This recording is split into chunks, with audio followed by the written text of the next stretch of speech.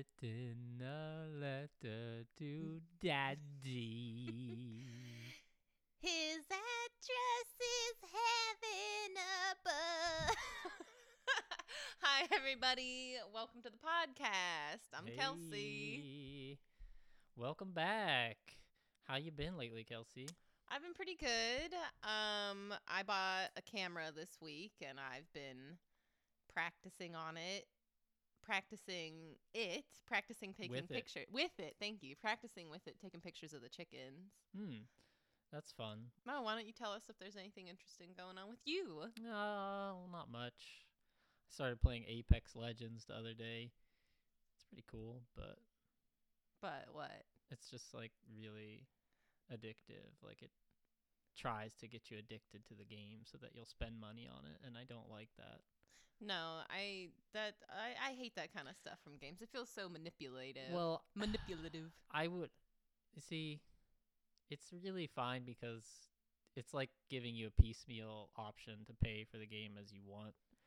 I just feel like I'm getting manipulated because it's free to begin with. Yeah, that's right. It's free, but it's never really free. So, I guess now it's time for our segment where we tell the listeners something new about us. So just let them know, a fact about us so they get to know us a little bit. Not like what's been going on in our lives. I haven't prepared anything for this good. segment. That's good. So that's it'll be good? raw. Yeah. Okay. So, what's something you like? I like dogs.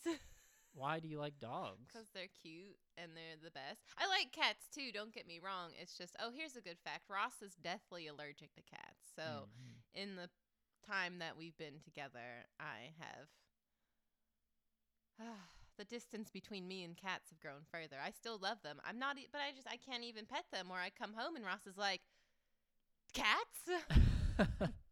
You are a wonderful woman who cares for me so deeply that you've ignored cats for the last decade. It's almost. hard. Cats are really cute. They're so cute. They are. I too wish I could love cats fully, and I'm sorry that you have to suffer this injustice on my behalf.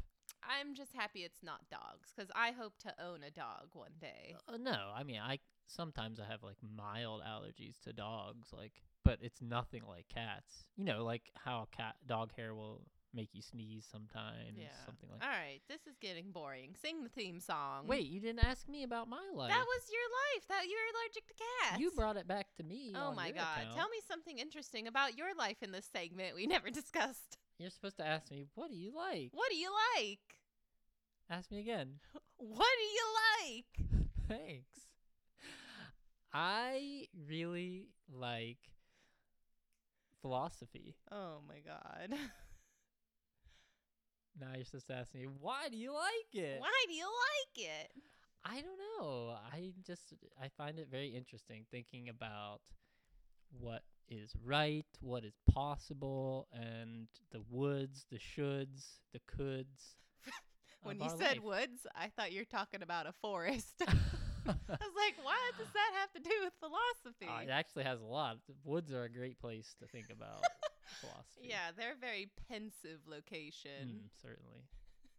All right, now I think we're ready. Okay, well, I did it last time, so you have to sing the theme song. Okay. A 3, a 2, a 3, 2, 1. Who counts like that? When they sing Aren't you song? supposed to go up? No, it's a 1, a 2. Yeah. Oh my God. I don't This is know. so embarrassing. Gonna watch a movie. Do do do do do do. Gonna talk about it. Do do do do do do. Is it good? Is it bad? Two-person movie club. Do do do do do do. Yay! Welcome to Two-Person Movie Club. What are we talking about this week, Ross? This week, I mean, it hasn't even been a week since we did our last one, so I don't know if that's the right term, but it was last night. What are we watching this week, Ross? Last night we watched Whatever Happened to Baby Jane. But maybe we should take a second just to recognize how awesome the soundtrack to Kickboxer really is. Oh my God, please stop. Because we're not talking about Kickboxer. Well, anybody who listened to our last podcast or watched Kickboxer will know how awesome the soundtrack is. I'm still jamming out to it. Yeah, I was going to say at the behest of me, but that's not the right word. At the begrudgingness of me. Because, it's a fine soundtrack, but every gosh darn day, every day. I think you just don't have the heart of the hero. No, I don't think so. I don't think there's an eagle following me around, connecting to my soul. And I don't think that you... I'm ready to surrender. Yeah, you're ready to surrender. This week, we watched Whatever Happened to Baby Jane. This week, we surrendered to... Yeah, we surrendered to Baby Jane. What do you think? Good or bad? I think it was good, but I think for my personal tastes, it wasn't my favorite. I agree. It was good. It's not possible to say that it isn't a good movie. No, it's definitely a great film. All of the technical parts are there. There's a lot of emotion. There's a lot of context to the film itself. There's a lot of things that go into this movie that make it a great film. It's also 2 hours and 18 minutes long. Yeah, the length of it gets in the way of its enjoyment for us modern viewers. Oh, sorry. The exact running time is 133 minutes. The running time is a bit difficult for people in the modern day due to the slow nature of the movie itself.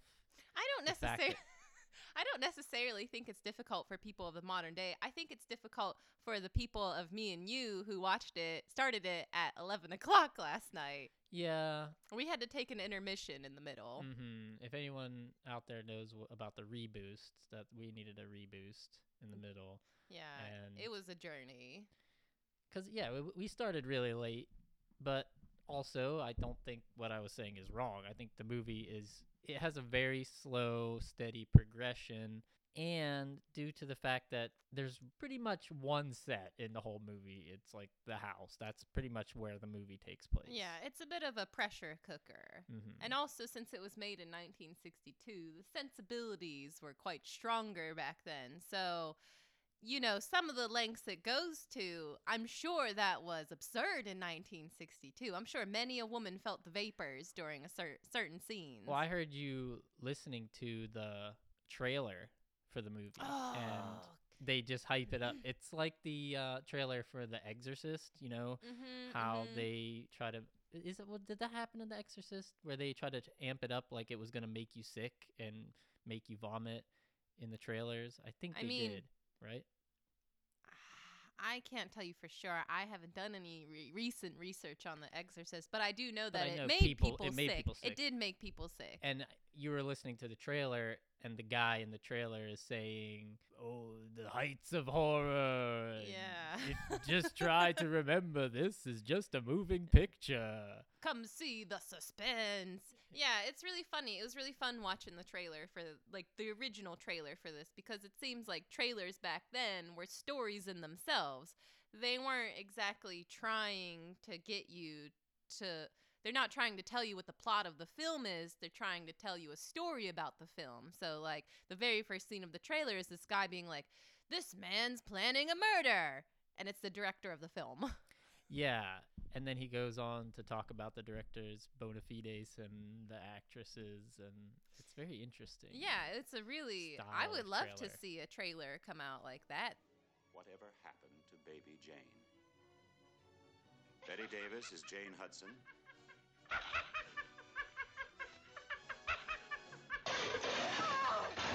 Joan Crawford is Blanche Hudson. But we must warn you. If you're long-standing fans of Miss Davis and Miss Crawford, this motion picture is quite unlike anything they have ever done. It is a bold essay in the art of the macabre, a venture to the ultimate reaches of terror. A motion picture definitely not for the squeamish. And we beg you, as the tension builds to the screaming point, as shock after shock assaults your senses, try to remember that this is only a motion picture. Try and remember. And there's something... Now, we're talking about the trailer, there's something else in the movie. It's pretty early on in the movie that strikes a similar tone in that it's a way that things were done in the past that they're not done now. And it's something that a part of the movie I really, really like, where they're watching one of the main characters' movies and then a commercial comes in. Yeah, Blanche is up in her room watching one of her old movies because there's a station playing her old movies. Well, we're not really in their house. We're in the neighbor's house. And it's the neighbor, the character's name is Mrs. Bates, and she has a daughter. Right. And the daughter is watching the movie with the mom, and then the commercial comes in, and the guy, stereotypical suave ad man sitting at the table, says something He's along like, the lines oh, we're not trying to interrupt your movie, but you're going to thank us when you see this great deal for your favorite friend Fido or something like that. It's advertising dog Yeah. food, and the daughter of the neighbor character gets really pissed that this ad is interrupting her movie. But to us as modern viewers, this ad is so different and straightforward from what we're used to expecting from ads. But we have the exact same reaction these days to ads, which is like, oh, get out of here, skip ad. Right. Or if an ad comes up in your video, like, oh, I'm not watching that video Right. anymore. Keep scrolling. Right. Literally, if I'm watching a video on Facebook and there's an advertisement in the middle, I'm done. I don't care how cute the puppy is. I don't care how good the cake looks. Like, I'm done with that video. What if it was more like the old ads and a guy came on and started talking directly to you? That's like kind of weird. Yeah. How like what's the word? Customized the advertisement was, because it literally was just for that moment. So Yeah. was it like a live advertisement? Was that guy just sitting there waiting to be cut to talk about dog food? It might have been. I mean, I don't know how those old ads like that were made, but it seemed like he was in the studio for whenever they decided to do the ad, because he even talks about the movie. Film. But it It's like, still oh, could've- sorry to interrupt this movie particularly, you know. It still could have been pre-recorded. It could have been. Sorry to break in on this fine old Blanche Hudson movie, folks. But you'll be glad I did when you see what I have right here for that favorite pooch of yours. But yeah, anyways, you're Yeah. immediately aware that this movie is a piece of its time. Yes. It's a little time capsule, which Definitely. I love watching movies that are little time capsules. Mm-hmm. Yeah, and that's why this movie, why we were drawn to this movie to begin with, is because it's from such a long time ago, and it's something that your mom had recommended to Well, us. And To give the film some context of why we watched it, Ross touched Yeah. the surface on it. As I said last week, I'm really into RuPaul and all Drag Race, and in All Star Seasons 2, they do a spoof called "What Ha Happened to Baby JJ." what happened to baby JJ? Yeah. So we watched that, and it kind of intrigued me because I like horror, I like psychological stuff, and it seemed very interesting. So then I was looking it up, and then I asked my mom, and she was like, "Whoa, you gotta watch this movie. It's so good. You would really like it."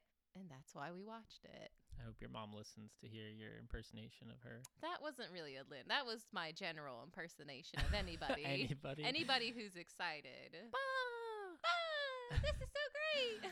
All right, so I think it's time now for us to talk about the plot. Oh, wait. What's happening? There's some kind of interference. It's destroying our recording. No.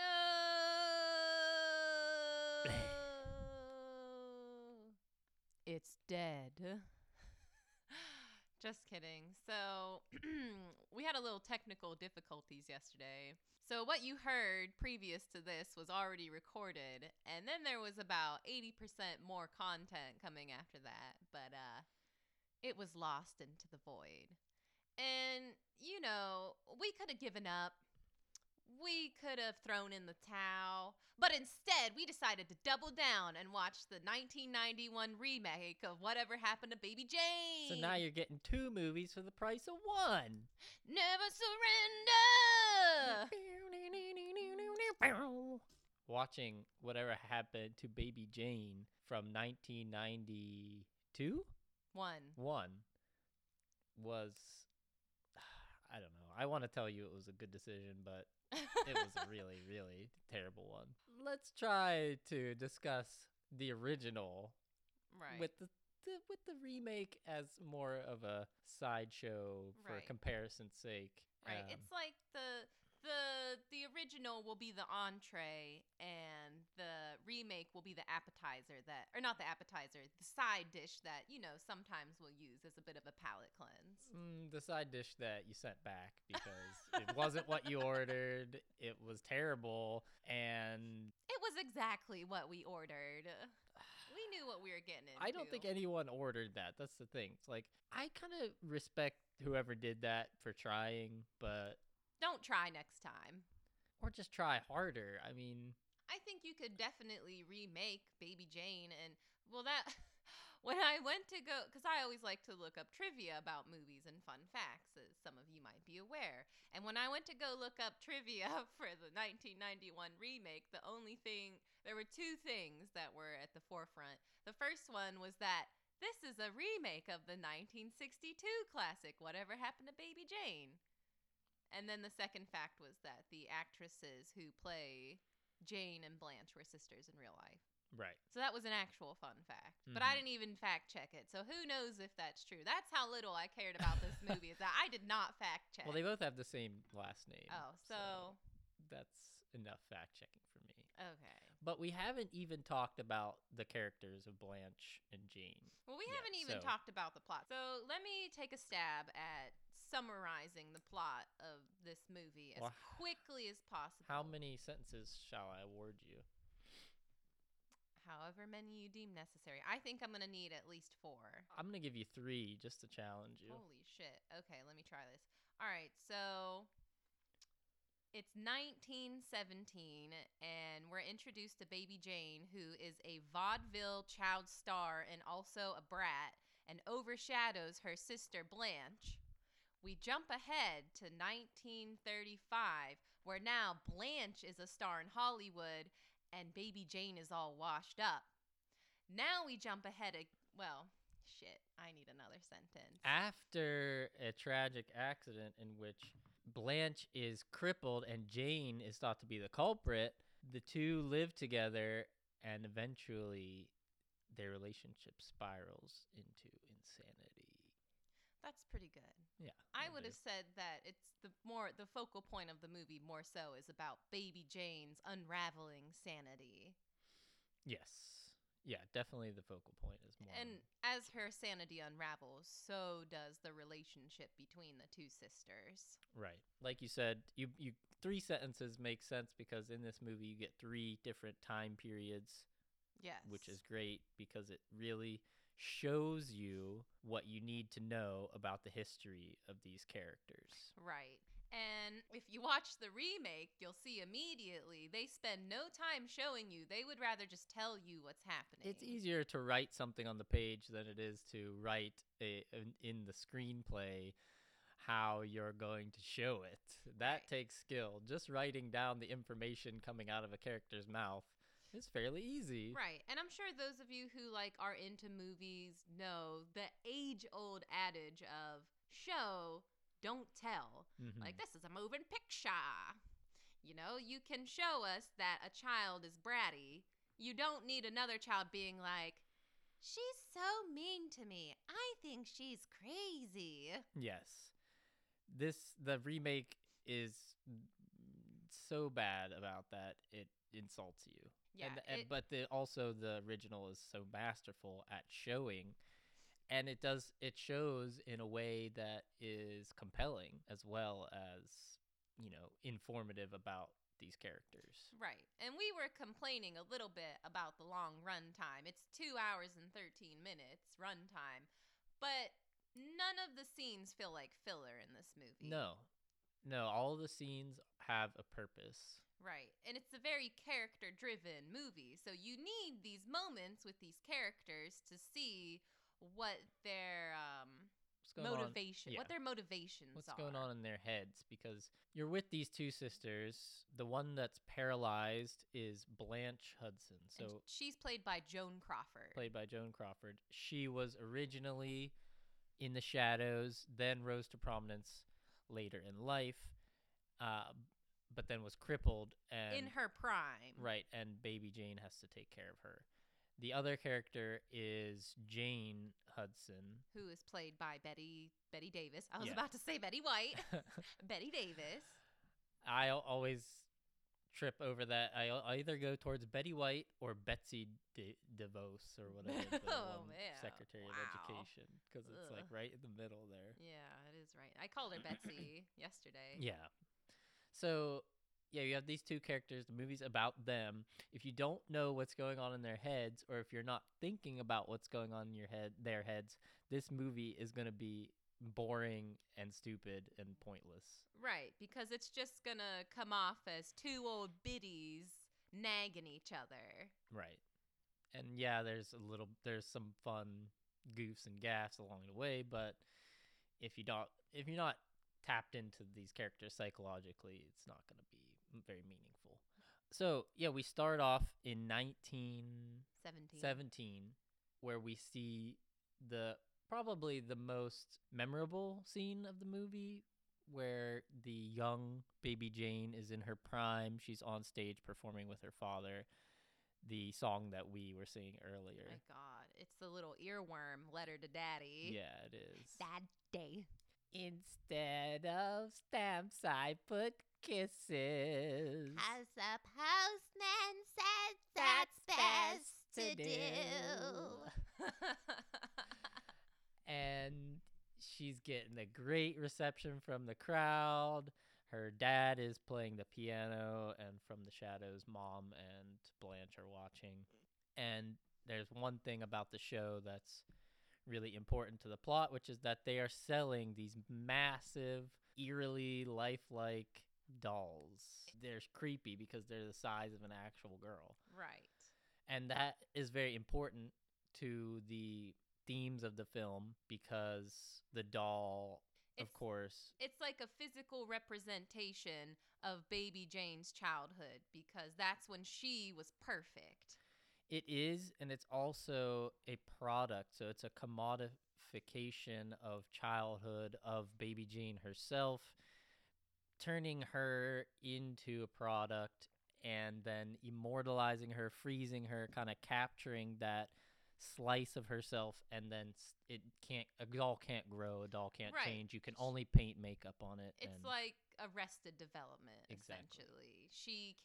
The doll can never change or grow, and it's symbolic of Baby Jane, who can never change or grow. And in fact, any change that she does make gets reverted throughout the movie as she becomes more and more childlike. Right.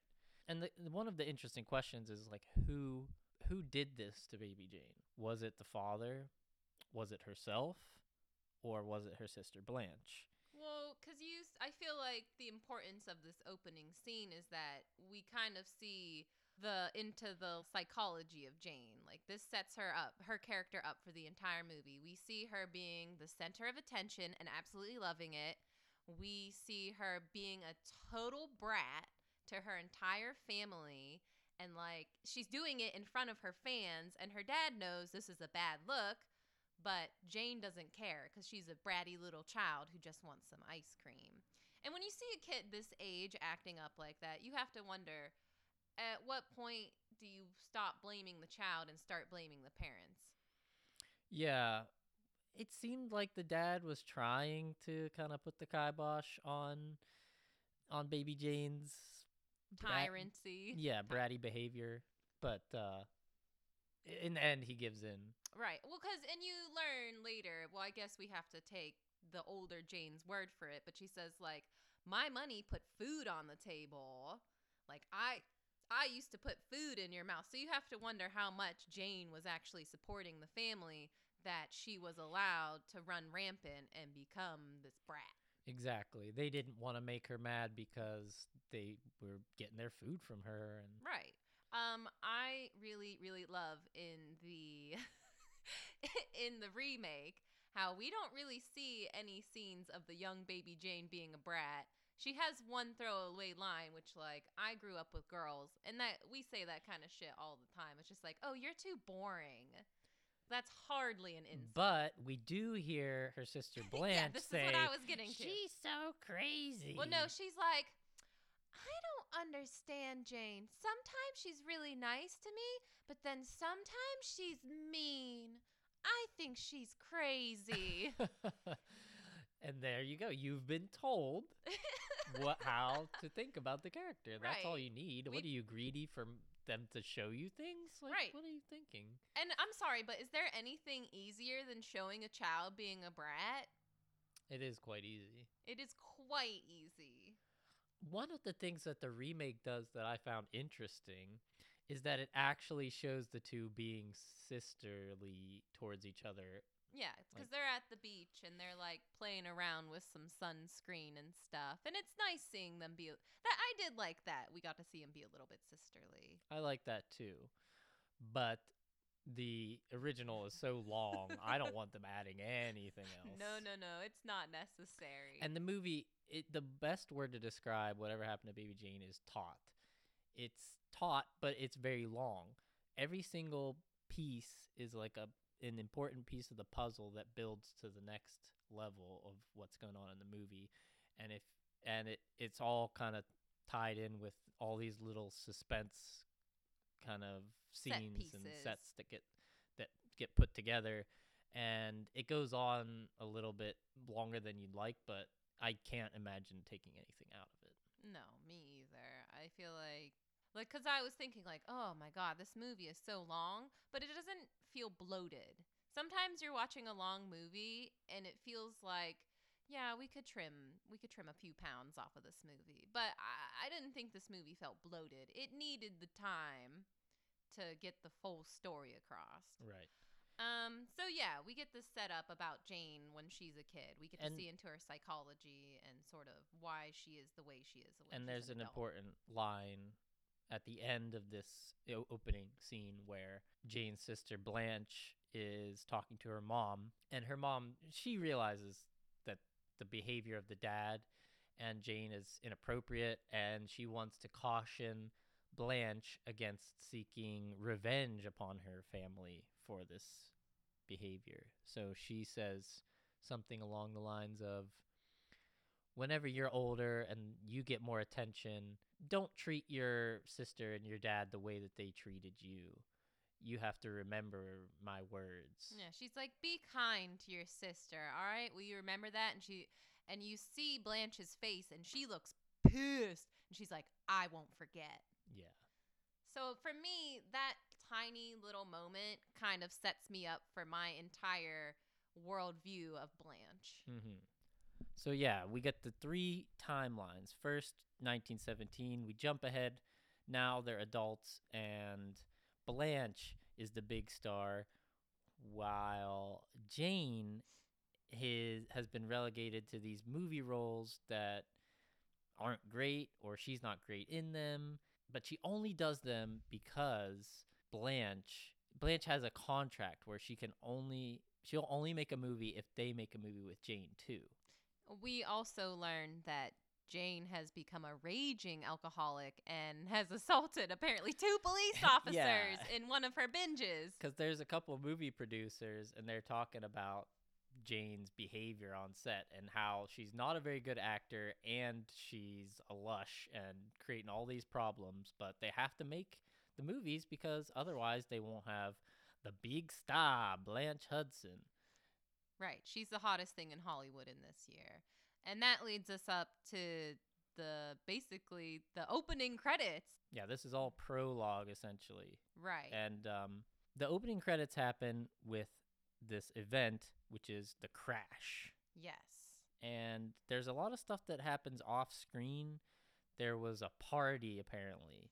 A party where Jane said some really nasty shit about Blanche and embarrassed her. And they pull up to their house, and Jane is really, really drunk. What we see is a car accident, and it's very vague about who is who in the positioning of this car accident. All we see is the gate to their house, a woman from behind opening the gate, a woman from behind driving the car, and So I think at this point we might as well just talk about the overall twist of the movie, because if we don't talk about it, it's difficult to really contextualize the stuff that happens in the movie. yeah, that's true. Once the twist at the end is revealed, the overall context of the movie changes dramatically. Right. So when we went into this movie, I knew the twist. So I feel like my views on certain characters, essentially Blanche, were very different from your views on Blanche. And my opinion of her is much lower than your opinion. So spoiler warning if you haven't seen this movie and you care about how it ends. Goodbye. No, don't. I hope you come goodbye. back. Just listen, and then you'll have the proper context when you watch the movie. Or pause it and then go watch the movie and then come back and finish listening. Yes, a simple 2-hour and 15-minute pause. But maybe don't start at 11 p.m. Anyway, yeah, so the way that this scene is shot is really cool, because it's sort of like a freeze frame on the car, and the camera pans around to different parts of the crash site, where there's the broken gate, and there's a broken doll. The Baby Jane doll's been shattered, and it's a cool way to do the opening credits, and the music is good too. Music by Duvall, which is quite striking throughout Yeah. the movie. I'm a fan of Duvall. So yeah, the opening credits is basically like a montage of photos from the crash scene. But we Yeah. don't see any bodies. We don't see any bloods. No. They did their best in 1960s to portray a car crash without any CGI. No, there's no effect. There is an effect. They zoom in on the license plate, and there's a sound, and then the image just Shakes around vibrates, a bit. Yeah. and it's quite effective. Okay. But yeah, so the main twist. So after this car crash, we jump ahead to 1962, and the neighbors are talking about it. The neighbor woman and her daughter are talking about it. And from what they say, Jane was the one who crashed into Blanche, because we see that now Blanche is paralyzed from the waist down. She's in a wheelchair, and everybody believes that it was Jane driving the car because she's a lush. And even Jane herself believes that she was driving the car because, they found Blanche in the debris, and they didn't find Jane until 3 days later, drunk and shacked up with some guy. So we go through the whole movie believing that Jane was the one that paralyzed Blanche. Right. But the way that the crash scene is shot, to the modern viewer, it's kind of obvious that there's meant to be a twist. Absolutely. Because they don't show exactly who is where. They just shoot people from the waist down, and they have scarves around their head, as old Hollywood starlets used to do. Yeah, so it's clear that there's meant to be a sort of switcheroo occurring. Yeah, an ambiguity to the scene. Right. And like in these days, we know the tropes. There's websites dedicated to movie tropes. So when we watch it, we're like, oh, there's something going on. But maybe back in 1962, they're like, oh, the drama. Yes.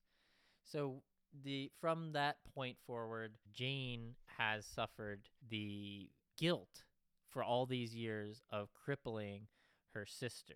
Yeah, she takes care of Blanche. She makes all the food. She brings her drinks. I'm assuming she bathes her and takes her to the bathroom and all kinds of stuff. She's essentially Blanche's keeper. Yeah.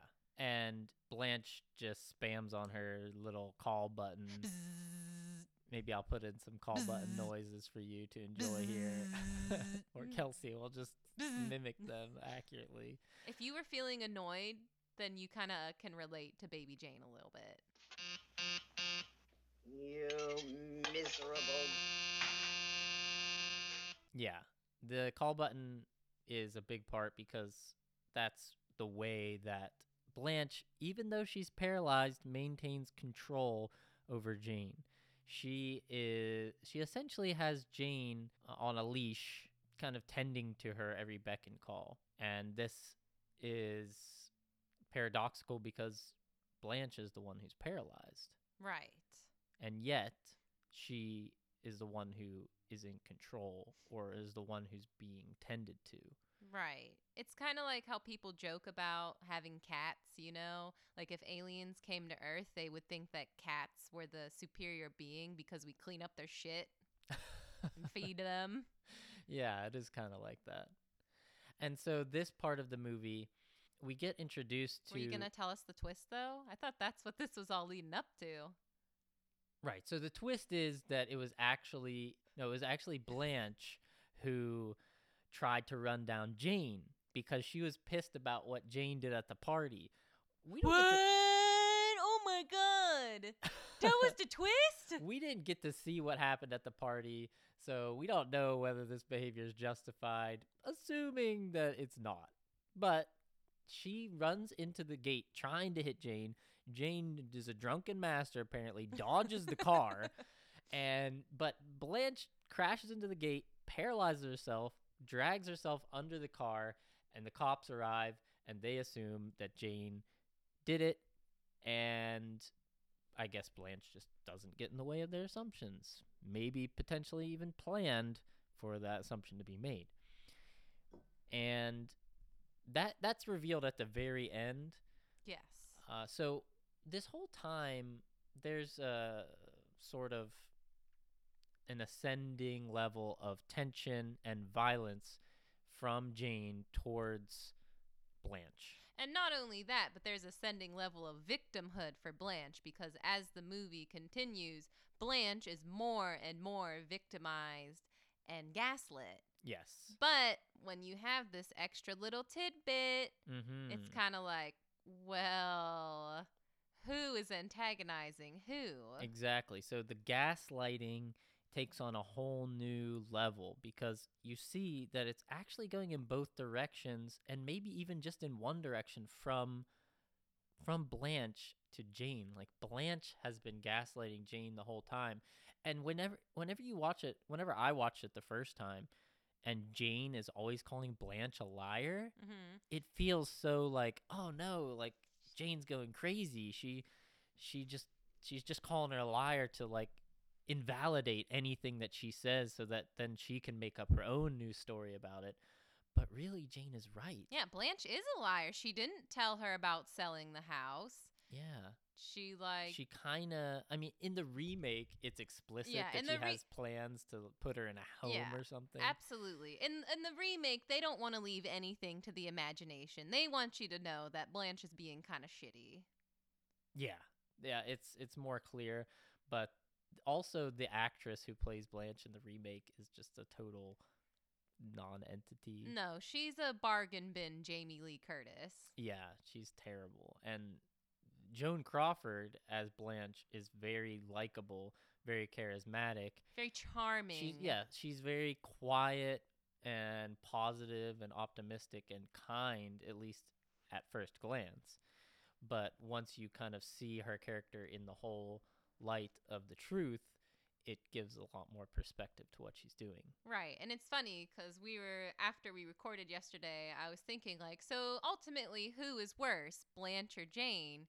And, you know, up until the point where up until the point where Jane starts going crazy, it's like, well, you know, Jane serves her a dead bird and a dead rat and is starving her and cutting her off from society. But Blanche did try to murder Jane. Yes. Tried and failed and wounded herself. And then let Jane take the fall for it. Mm-hmm.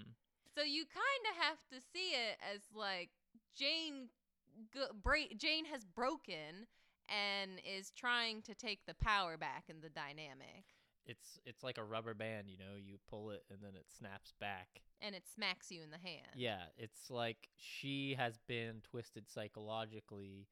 Essentially, the suffering has been inflicted on Jane psychologically to a point where now she has no choice but to let that suffering bounce back onto Blanche physically, because she has no other choice but to like that's all she knows now is this, Right. is this suffering and imprisonment. Right. Her grasp on reality is absolutely gone. Mhm. And at this point in the movie, we see her basically revert to being a child. And what are children? Children, I mean, don't get me wrong. I love kids. There are some great kids out there, but kids can be very petty and cruel because they are ignorant or lack the empathy to relate to someone. And I feel like that's part of the reason why Jane goes down such a dark path, because she's like a child living in an adult world. Yeah, so maybe we should talk a little bit about Betty Davis's performance. Oh as my Jane. God, she's amazing. Well, first off, she looks unhinged. She looks proper unhinged. She looks old as hell, and ratchet. Yeah, and they're supposed to be around the same age, I guess. It's not really explicitly said, but meanwhile, Blanche, the crippled sister, looks still pretty beautiful. She has, it seems like she has some makeup on to kind Yeah. of give her that older look, but But it's a natural makeup. Her hair is perfectly coiffed. She's always wearing very stylish and chic clothing. She just gives off an air of old Hollywood elegance, Mhm. even from her wheelchair. right. And Meanwhile, she's very whimsical, even in the way she talks. Like, "Oh, Jane, the neighbors watched my movies. Did they like it?" As if like she's performing a scene in one of her movies, you right, know? right. And that's something you brought up, which that she is an actress. They're both actresses, but it seems like everything that Blanche says or does is sort of an act. Right. It's That's a little meant to have meant to have a goal or a kind of aim at the end.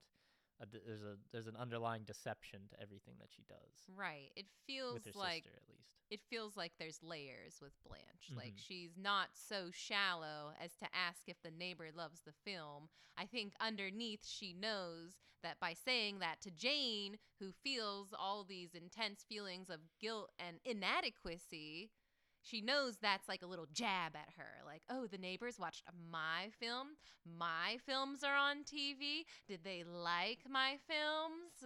Right. There's an inherent knowledge that she is sort of like a psychological abuser, and she knows how to push Jane's buttons, and she never stops. She never stops pushing the buttons until her life, she realizes, is gonna be threatened, and then she starts to come clean. Right. Right. So yeah, Betty Davis though, her makeup, she does her own makeup in this movie, Yeah. and it's just grotesque. Right. Well, that's a fun fact, is that she does her own makeup. She felt like Jane, the character, would be the kind of woman who wouldn't wash off her makeup and then put on a new, fresh coat.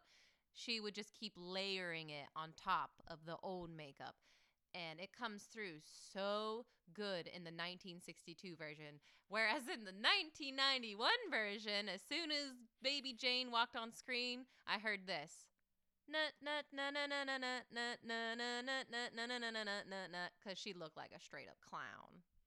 Yeah, but I do have to say, in some of those scenes, she looked really freaking creepy. That actress who played Jane in the new one, she did pretty good. Yeah, she did much better than New Blanche. Yeah. Let's call them. We'll verify. We Yeah, have new Jane. Jane Blanche and then New 90s Jane, Jane. New Blanche.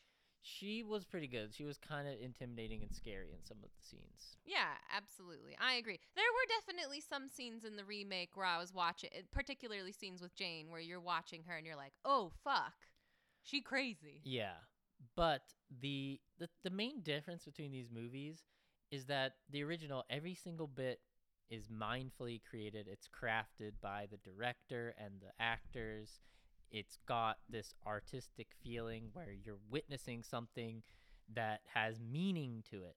And then the new one, it's just a series of images and noises coming at you, and the things that they show don't even seem to have a lot of meaning sometimes, and you're left kind of scratching your head, why did they show me that? And it just doesn't have any of the gravitas or the emotion Right, of the original. And I give them some credit for trying to change some of the scenes of terror. Sure. I think that could be a really cool idea. I think the idea of trying to remake the Baby Jane in a more modern setting is cool because it necessitates you change it a lot because the technology is improved and everything. And yeah, absolutely. And I feel like the story could be the same because the story of the washed up child actress is just as relevant today. Certainly. However, all of the fixings and accoutrement could be updated in a way that I think could be done very interestingly and poignantly. But in this one, they just kind of like take certain things out and like, oh, what would we replace that in with the 90s? Oh, she wrote a note in the original. She'll record a voice recording on a tape in the 90s and then throw that out the window. It's like, what? Also, for some reason in the 90s, some of the characters got changed from women to men. Yeah. Such as like in the original, we have Mrs. Bates and her daughter as the neighbors. And that too, yeah. But now we have what was their name? It was a wife and a husband. A wife and a husband. And the husband, my God. I want you to picture in your head generic 80s businessman. And now you've seen him. Yes. Yeah. He's got the suspenders. He's got the really poofed up hair. He's got a very square face and just, I don't even know. But this made me think of the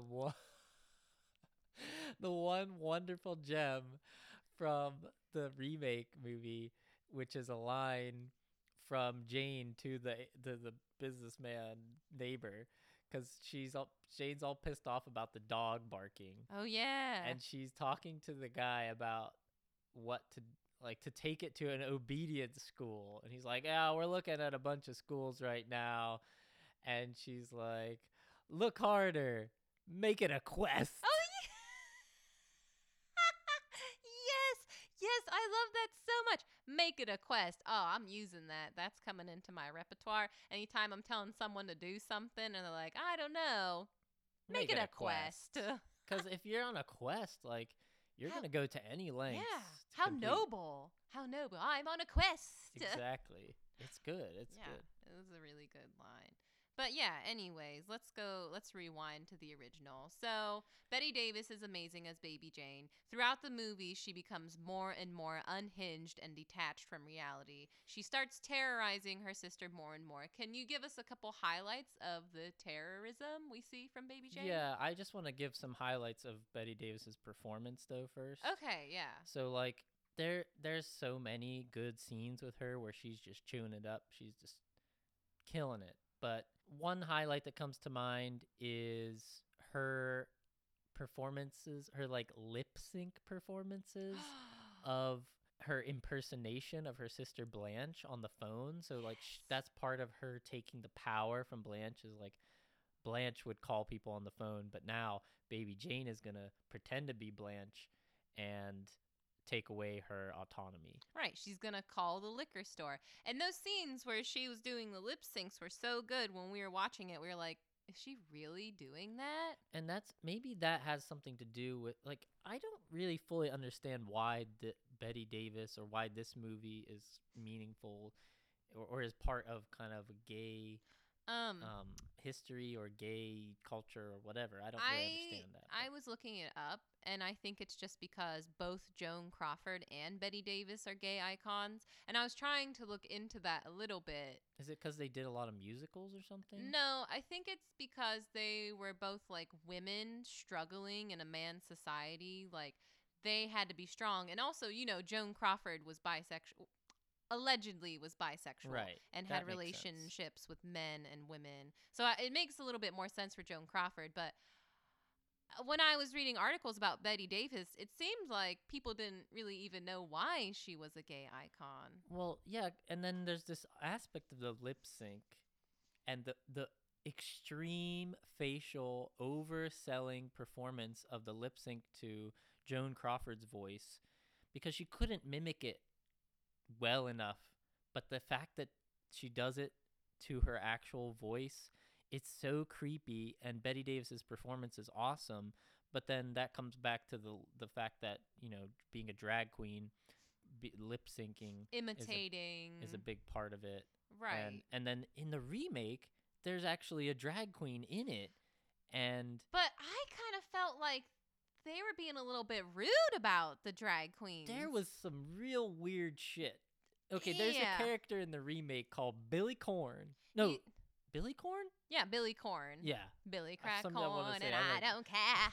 Billy Corn is ridiculous. Right. And we're going to talk about Billy Corn. We need to give a shout out to Edwin because Yes. in the original movie, Betty Davis, Baby Jane, decides she wants to revitalize her act. So she needs somebody who plays the piano. In comes Edwin, this large British man with an overbearing mom and maybe a slight Oedipal complex. Yeah, maybe.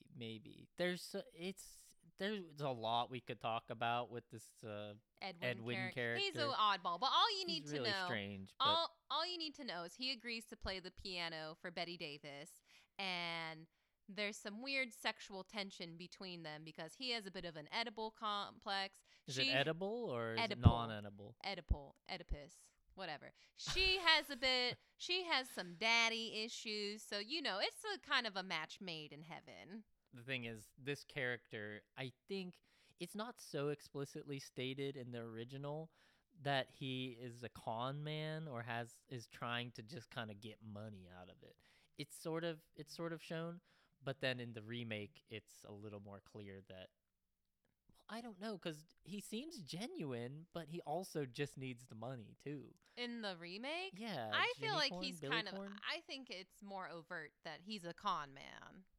He just wants Baby Jane to perform with him. I think he's actually a Blanche Hudson fan and only knows about That's Baby Jane. true. He is just trying to get to Blanche. Yeah, because who does he play at the end? None Mhm. other but Blanche. Yeah. Anyways, we're getting a little bit off So, track. yeah, So His name is Billy Corn with a K, so he's like the band Korn. And that just struck me that maybe that's where Korn got their name. no, from, absolutely. Billy I think Corn. did Korn form before 1991? It was probably around there, man. I think they might have seen this I movie think and been affected no. deeply No. by it. Hey, I'm putting the kibosh on this. Anyways, so Edwin's counterpart in the remake, Billy Corn, is not really anything like Edwin. No. He meets Baby Jane at a movie video rental, store. and he knew who she was. Whereas in the original, Edwin was like, Yeah. He pretends to know. He pretends to know, but he's a little bit more nice about it, I think. And immediately, we get weird vibes from Billy Corn. He's a bit of a strange-looking man. I don't know how to describe it. It's He's like got this really crazy hair that I kind of love. I do love his hair. It's very full and curly, and it looks very bouncy. But anyway, yeah, like at near the end of the movie, in the original, there's this whole part where because Jane has Blanche locked up, she is free to kind of live her fantasy of taking back her career. Okay, so yeah, we're getting kind of off track. Maybe we'll talk more about Billy Corn later. But there's a weird scene where they perform and he's a drag queen and all the people in the bar are just weirdos and they're like meant to be really creepy. It and feels it's kind of homophobic. It It does. feels because like she comes out on the stage and she's lip syncing to the song, and then Billy Corn comes out and it's revealed that he's a drag queen and he's playing. They're performing a duet of Blanche and Jane, wherein Billy is playing Blanche. And so immediately Jane's like, and she has a breakdown. And honestly, this breakdown is one of the best acting we see from her.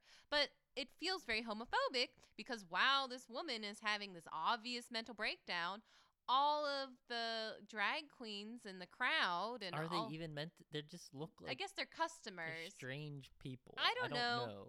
But they're all jeering at her and like harassing her and booing her. Well, there's one person who seems to be like having a mind meld with Jane, and it's like because Jane breaks down and starts singing her old lullaby song, and then this other woman who's there It's like singing along with her. Yeah, it was It's really really odd. bizarre. I don't know why it was happening. Anyway, let's get back to To Betty. Betty. Who really deserves our attention here, not Right. Jimmy Corns. So Betty, yeah, the lip syncing with the phone conversation, it's so entertaining. Her eye motions, she like rolls her eyes around and so expressive with her face. Yeah. What was one of your favorite moments of Betty's performance? Oh, it's easy. It's when we first kind of see that how far gone she is. And she's looking through one of her old photograph books of her when she was a young child star. And she starts to hear singing of the Letter to Daddy song. And she looks over and it's the doll singing. And she joins along and she starts to sing along. And she just looks so haunted and empty and vacant. It's really wild. And then the ending of the scene, we see her singing in the shadows as she looks in a mirror, and then she steps into the light and she sees her old face and she freaks out. She covers it with her hands and she starts wailing, and it's just such a good moment because you can see, and they show you rather than tell you, that she's broken. Right. She's reverted to a child. She sees herself as an old woman. And, if you were a little kid and if you had the mind of a child and you saw yourself being old, that would be horrifying. And that's kind of a trope that I really love. The child in the old person's body. It's really disturbing to me. Yeah, it is. It is because we as kind of young people, we value our youth so much, but it's not always something that you have an easy time taking stock of. Right. You kind of just assume like, yeah, I'm young, I got a good while left, I got a lot of gas left in the tank. But then when you see a character or something like transform from old to young, it's so powerful because you're like, oh wow, they've just had what I take for granted robbed from them, Right. There's something that's really jarring about it, and kind of reminds us of our own mortality, because sometimes you Sure. look in the mirror and you're just like, what happened? Yeah, and that is the essence of what this kind of movie, kind of genre that this movie spawned, which is they call it the psycho-biddy genre, and it's old people who are crazy maybe because they're old or from some trauma that they've suffered, and they start lashing out and doing horrific things, and old ladies are kind of scary. Oh my God, this again? You had a chance to redeem yourself. No, they are. And that's because they remind us so much of our own mortality and our fleeting nature, not just of our bodies, but of our minds as well. But why has it got to be the old ladies? What about the old men? No, old men are just harmless. They fart, they putter around. There's just something about an old woman. Well, you know what I have to say to that? Fuck you, patriarchy. You should be happy. You guys get to have the spotlight here. Are you kidding me? Joan Crawford and Betty Davis had to fight to get this role because they're like, we don't want some washed up old bags in our movies. What do you mean? Whenever, whatever happened to Baby Jane came out, what I read, so I'm sorry I didn't get a reference on this, but I'm sure it's not so hard to believe that two older women in Hollywood in the 60s had trouble finding work. Well, how old were Joan Crawford and Betty Davis at the time? They wore a lot of makeup to make themselves seem older. But I'm not really sure, but I know that their heyday in the pictures was in the 30s, and this came out in the 60s, so they had to have been at least like 50. Right. But Betty Davis is wearing tons of makeup, and it makes her look way older. And the way she dresses, the way she holds herself, and her wig all adds a lot of years to the way we perceive her. Right, absolutely. And obviously that's done on purpose because she's an alcoholic. Right.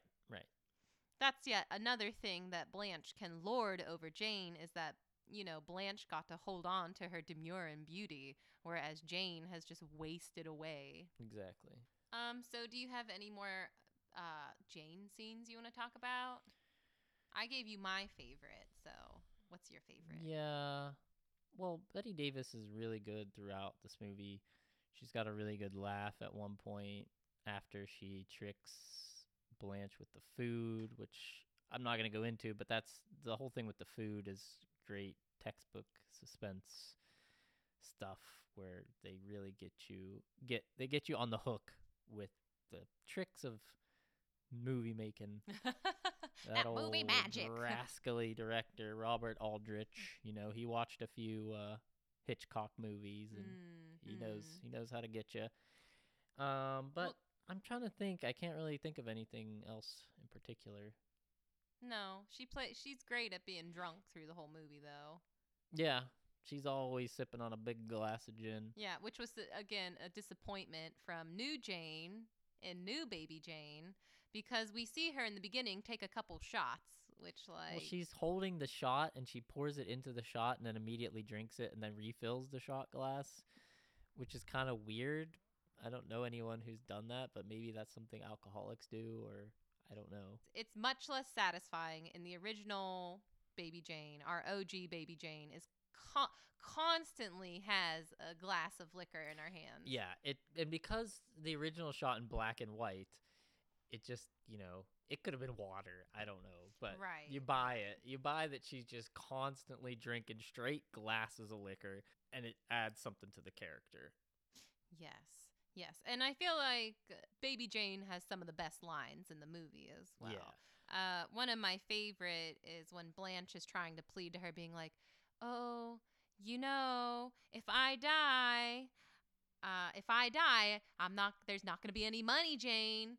Don't you know that? Did you ever think of that?" And Baby Jane's just like, "Yeah, I've thought about that." Yeah. Ooh. It's really, really good.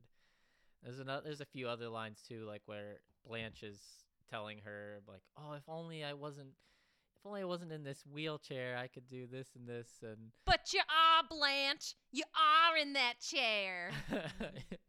And that was something that was heavily featured in that RuPaul skit that kind of mocks the movie as well. Yeah. And there's the final line that's kind of heartbreaking, but also kind of facetious. Yeah. After Blanche gives her heartfelt confession to Jane, she looks at her and she's like, "Then you mean all this time we could have been friends?" Yeah, it's really heartbreaking, because then at that point, Jane she's gone. Yeah, she's in the grips of like a full-blown dementia. She like doesn't know where she is or anything other. She has kind of like only her memories of childhood stuff and her family, and she just doesn't even realize what's going on. Right. Anymore. She's completely reverted. Even after, at this point in the movie, she's murdered someone, and after she murdered them, her lament was, "Oh, Blanche, Eddie's not gonna like me because I did something bad, didn't I? Oh, what do I do, Blanche?" It's like something it's how a child would react to doing something bad, not how an adult would react to murdering someone in cold blood. Right. So So this is a suspense movie. Yes, it's a suspense movie, and what ratchets up the suspense is the fact that at the beginning of the movie, things are fairly tame. It's essentially going to happen whether we like it or not, but at the beginning of the movie, we get a sense that the house and Jane and Blanche are living in a somewhat of a harmonious fashion, even though there's all this tension and gaslighting. Yeah, but it hasn't boiled to the surface yet. So Blanche has, all these privileges. She has a phone, she has a buzzer, she's getting served her meal, she has a bird, she has a TV. She's signing the checks herself. And she has the housekeeper who she's friends with. Right, she gets to talk to the housekeeper, she gets to talk to the doctor. And I guess she talks occasionally with her business manager or somebody too. But as the movie goes on, Jane, one by one, she takes away every single thing that Blanche has, step by step, until Blanche is bound by the hands, tied to, her hands are like bound up to this thing that she would use to climb out of the bed. She's got duct tape over her mouth. She hasn't eaten in days or however long. We don't really even know. She hasn't drank any water. And she's been beaten. Betty Davis kicks the shit out of her at one point. Yeah, she's so weak that she can barely talk at this point. At the end of the movie, she can barely talk or move. Right. And it's that whole process of the audience at this point feels for Blanche, and every single time something gets taken away from Blanche, the audience starts to feel more and more isolated, more and more hopeless, more and more unable to escape. Yes. And that is kind of the heart of the horror of the movie, not just the tension. Right. So first she takes away the TV. Then she takes away the bird. Yeah. Then she takes away the phone, right? And then she takes away the buzzer. Yeah, and then the bird gets served back up to her as a meal. Yeah, the food scenes are really good. That's definitely one of the best set pieces is the food warfare Mm-hmm. that Blanche, or not Blanche. Oh my God, these names. Because Betty, Joan, Blanche, Jane. Yeah, Betty is Jane, Joan is Blanche, Joan, Blaine, Blanche, Joe.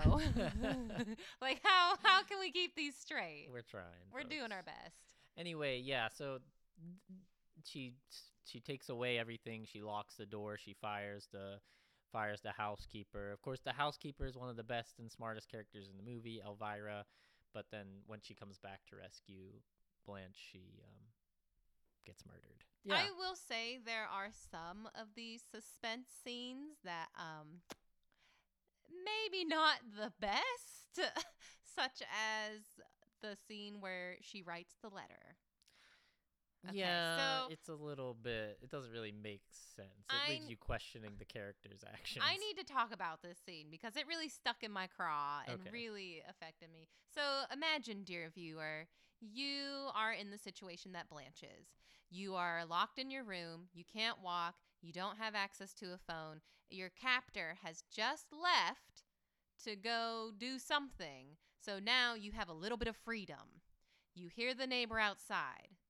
What do you do, dear viewer? I would take my time crafting a very thoughtful letter. Oh, absolutely. It's time to get out the old typewriter. You got to dust it off first. You got to put the paper in, crank it out, make sure it's on the right line, and then you type your novel. And that's what you do if you're Blanche and whatever happened to Baby Jane. Yeah, and it takes approximately the exact same time to write this rescue note as it does for your captor to leave the house and come back again. Yes, absolutely. Because we're sitting here watching him. I'm like, all right, Blanche, this is your chance. You're going to write the letter. Yeah, that's really smart, Blanche. Oh, Blanche. Blanche, what are you doing? Why are you getting the typewriter out? Oh, no, Blanche. Why are you writing a letter to the doctor? Why are you not saying, help me, call the police? Why? And then she took the time after she finished the letter to brush it off, read it, make sure everything is right, and then she Write found a final write note. another note on the letter using a pen, which I don't know why she couldn't have used the pen in the first place, saying, "Oh, don't show this to my sister." It should have just read, call police, help. I'm dying.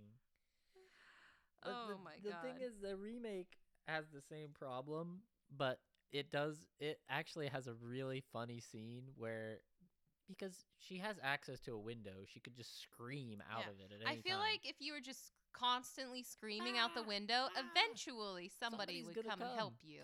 But in the remake, Blanche screams out the window, and then we just immediately get a super hard cut from her like yelling for help to the neighbors inside their gym working out to like some super stereotypical 80s tunes.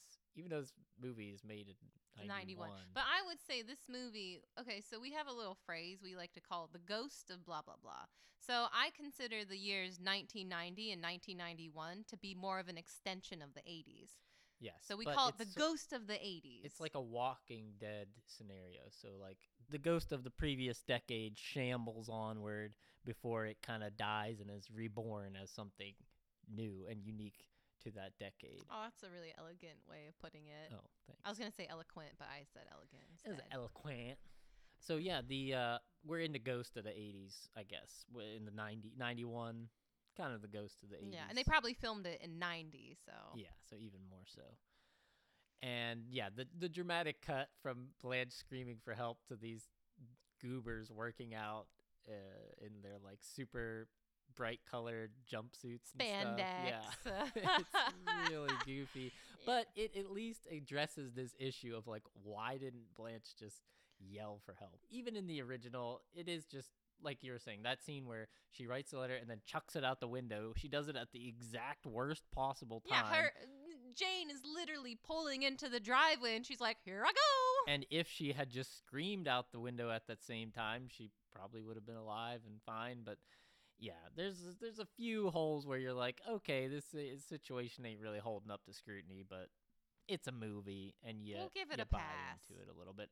But I think there is a sort of inner motivation to the character of Blanche as to why she doesn't want her sister to get in trouble for what she's doing to her, and that is the guilt that she's always carried with her because she's never told Jane the truth about the accident.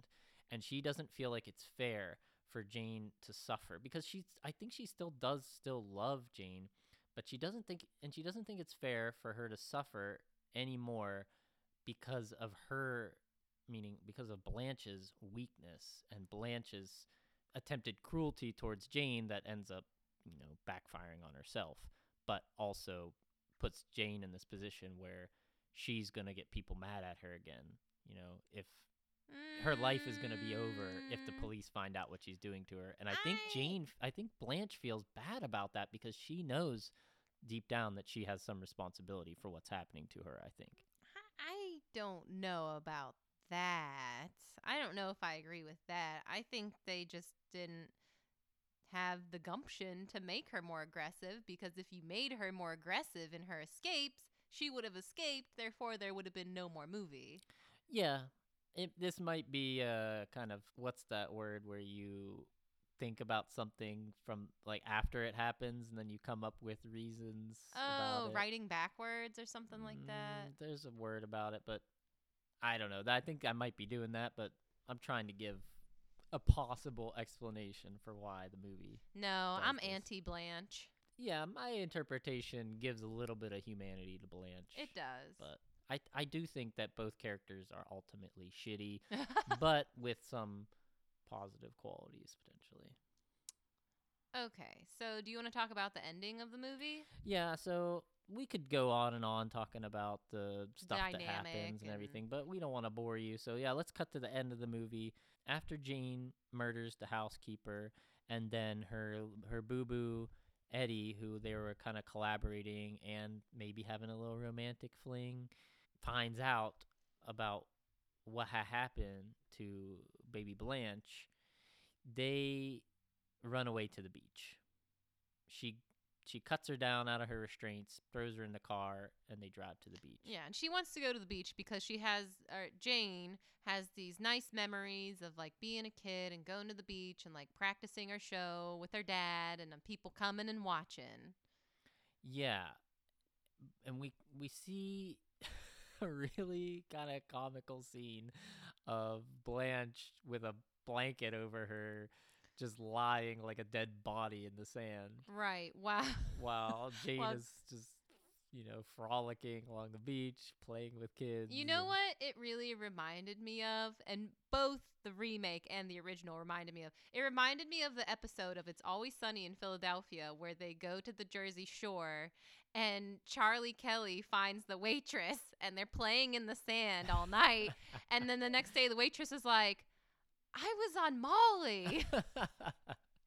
Yeah. They're like picking up gross seaweed and playing in the sand. Yeah, in the remake, new Jane is like jumping around with sea trash all over her. And, she has actually buried Blanche in the sand. Yeah, I actually thought that was really funny. I don't even know if it was intended to be funny. I thought it was really funny. She's got like these trashy, dirty feathers, and she's like making a little halo around her in the sand, and like drapes the sea grape gross nasty shit all over her, and it's like setting her up for a ceremonial burial or something. It's pretty funny. Yeah, it's I did like that from the remake, but in the original it's a similar vibe, whereas Blanche is left to die on the beach sort of, while Jane is just like, playing in the sand, playing with some kids. And then Jane has the big reveal where she says like, I was driving the car, I tried to hit you. And, then Jane is like, oh, we could have been friends. So then she decides to go get some ice cream. And I think at this point in the movie that, like, Jane's sanity is completely gone. Like, there's no more of the adult Jane left. She's completely reverted to a child because she gets the ice cream, and then immediately starts walking away without paying. Yeah. And, the guys at the stall start shouting, like, hey, you have to pay for that, which captures the attention of the police, who are looking for Jane because they know that Blanche has been kidnapped. And, they start following her and being like, where's your sister? And, of course, the people on the beach start crowding around. And so Jane just completely disregards the police, sees all the people watching her, and starts to do a little dance with the ice cream cones. Yeah, and Betty Davis totally sells the delusional, frenzied whirl of insanity that character is in at that time. And it's just, for me, what's amazing is it's just all in the eyes. Like, Betsy Davis, her eyes are so... Betty Davis's eyes are just, she's so good at making them vacant and far away so that you can really believe that she is not in the present at all. She's completely detached from this world, and she's just living in the fantasy that she's created in her head. So do you think that whenever Blanche reveals the truth to Baby Jane, I guess there's two questions. First, do you think that Baby Jane really understands what she's telling her? And then second, do you think that Blanche said that as a sort of pure act of kindness, or do you think that there's still that level of manipulation and gaslighting going on between the characters? No, I think at this point, all of the masks have been taken away from Blanche because at this point, she is nothing. Mm-hmm. She is so starved and dehydrated that even though there's a bunch of people around them, she doesn't even have the strength to shout at them. She doesn't have the strength to move. So to me, I took it as a deathbed confession. She's like, I have nothing left to lose. I'm gonna die. She sees her sister completely detached from reality. She probably knows in her heart of hearts that it is she and this lie that has driven her sister to the brinks of insanity. And so she's like, I'm gonna alleviate myself of this guilt. I'm gonna confess. This is my last act on this earth. Yes. And I think this is actually where we see Blanche at her most honest, when she confesses. This is when all the airs have been removed. Right. I agree. I don't know if you answered my other question. Oh, did it? I think it kind of registered for Jane. But it's hard to say because she's absolutely bonkers. Yeah, it is hard to say. But you wonder, like, had she told her, towards the beginning of the movie, what would her reaction have been? Right. Would all of this been avoided? Would it have sped things up? Right. Would she have just killed her on the spot? Right. We don't know, because at that point she's been ground down so much that there's not a whole lot left of her. Right. I mean, she's literally just dancing around the cops with some ice cream cones. Yeah. She's gone. Mm-hmm. She left the building. All right, so I think we kind of talked about the plot and the characters pretty in-depth. Is there anything else you wanted to add on that? Don't watch the remake. Or do, if you want to see the inspiration for the rock band Korn from Billy Korn's. If you do want to watch the remake, maybe just watch the weird-ass club scene where they perform, because that is just strange. Yeah, it was very strange. It was kind of horrific. But that's kind of great, because the problem with the original What Happened with Baby Jane is there's not a whole lot of entertainment or excitement. It's just like this tension and this bizarre theater of the bizarre. But that's not the point. If you want excitement, go watch an action film. This is like a character piece. This is about the people. I know. But it it wasn't that entertaining. Well, I think the problem is that it is too real. It felt very real. And the thing about reality is it can be a little bit drawn out and boring. True. I agree. But the thing about this new one and with that scene, that's the kind of what I wanted from the movie, was like more of that campy, weird, like truly bizarre, like beyond the pale. And like that scene of Billy Horn coming out as a drag queen, and Baby Jane having the breakdown on stage, and all these weird characters like ogling them, and it was just so weird that I was like, my mouth was just agape. I was like, what am I even witnessing? No, I didn't like that. I felt like it was cheap. Oh, let's laugh at the gay people. Let's show how shitty they are. Let's show, because it really felt homophobic. That scene felt homophobic. The character of Billy Corn felt homophobic because he's a con man and a skis, and then it's discovered that he's a drag queen, and then all But the has people. he done that before, or did he just do that because the Well, show must go on? No, I think the guy mentions like, oh, you got another one. Well, yeah, but that doesn't necessarily mean that he got another one to do with some drag queen stuff. Okay, It could have well, just been like You know what? someone to manipulate a little bit. I read on the Wikipedia, because I like to read the plot after we watch something, and I read the plot of the 1991 The new movie, one. the new one, and it said that Billy Corn owed money to someone. So that's why he was he said he's a con artist who owed some money, so that's why he hooked Baby Jane, because he saw an opportunity to make some money. Definitely, I got that for sure. It felt cheap and homophobic. I didn't like it. But that begs the question: why did they put the stuff in there about drag queens? Surely it must have been a nod to the fact that Betty Davis and Joan Crawford, or the original, were somehow popular within the gay or drag community, right? If it wanted to be a nod, maybe they shouldn't have made the drag queen character a con artist. I agree, but it's so strange that they decided to even put that in there when And they're they should- trying to kind of. And like the patrons at the show were so horrible. Who jeers on a woman having an obvious mental breakdown? But were they really horrible, or was it just the movie making magic trying to make us see them as horrible because we were seeing them through the lens of Baby Jane? It doesn't matter. It doesn't matter because that's what they chose to put in the movie. I don't know, man. I don't know. Yeah. Definitely watch You know, the original. maybe- Don't watch the new one. Maybe they should have put a scene of Billy Corn volunteering at an old person's home or cleaning up trash or something. But instead, they chose to make him a con artist. That's all I'm saying. I think that would have been even worse propaganda, to just put him in drag and then have him do something kind for no reason other than just to make drag queens look good.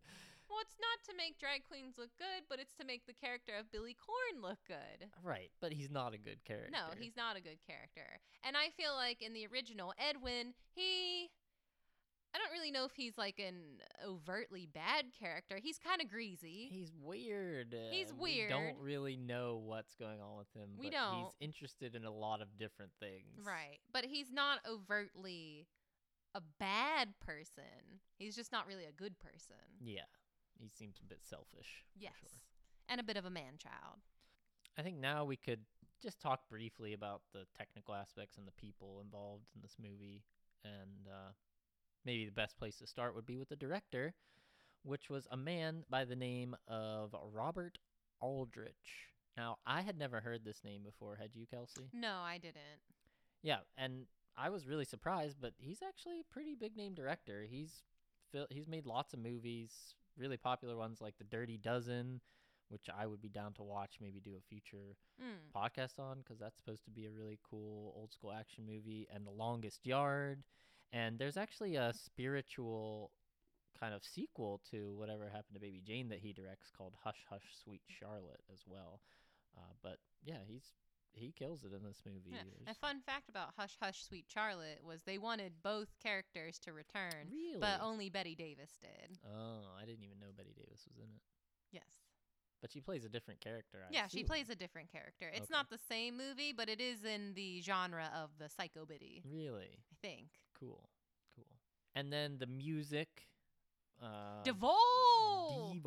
Devol, which I take as like a short for volume, and that's why it's like a cool kind of like techno guy from the 80s is Devol, because he's and it's like Devolve is cool, but it's just his name. Yeah, His it's name's just his Frank name. Devol. Well, when it's presented in the credits, it's just like music by Devol. And I was like, ooh, who's Yeah, who's this Devol? guy? No, it's just his last It's name. just his name. but he does a good job. Yeah. It's like very good music score. Right. It's not Tells ambient. you how to feel. It's not ambient music.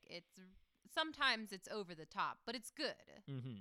It fits the tone perfectly. And there's one particular moment where there's some diegetic sound where Jane gets pissed off, slaps the thing holding up the lid of the piano, and this reverberation of sound just echoes throughout the house and fills the movie for like the next 10, 20, 30 seconds. And it's really cool. Do you think Devil wrote that piece? I think Devil was responsible for that, yeah.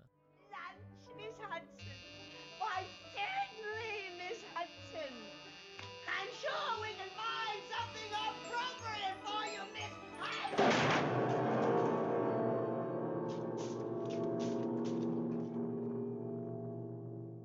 Yeah, well, I wonder what it's titled. Piano Slam?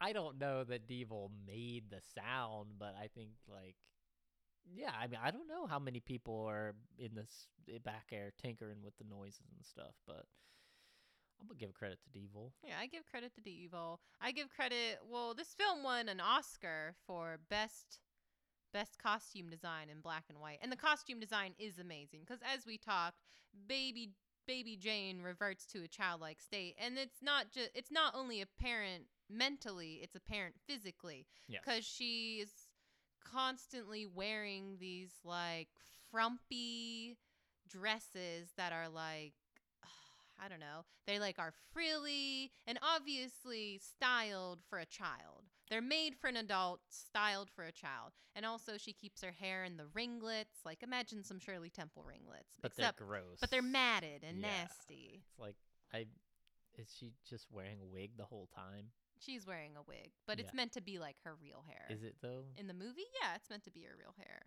Okay. I think if it was a wig, it wouldn't be so gross. Yeah, maybe, unless she wears it every day and never cleans it or brushes it out. I mean, you it know? doesn't really matter because the point that's important is she ain't taking care of herself. No, exactly. So yeah, I won an Oscar for best costume design for black and white movies, which Yeah. I found interesting because I didn't know that they used to have separate but equal awards for black and white movies and colored movies. Right. And it makes sense when you think about it, because It there's does. also another category. It got nominated for best cinematography, black and white. For certain things, it makes sense. Because, like, you know, I think you said yesterday with costumes, color's kind of important. So if you can't see the color, Yeah. of course it's not going to hold up as well. Mm-hmm. Yeah, and then there was some other nominations. Betty Davis was nominated for Best Actress, and So guy who man- plays Edwin, Victor Buono, was nominated for Best Supporting Actor. But yeah, so then there's some drama there's some drama that unfolded at those Oscars, but then there's a history of drama Yes. between the actresses.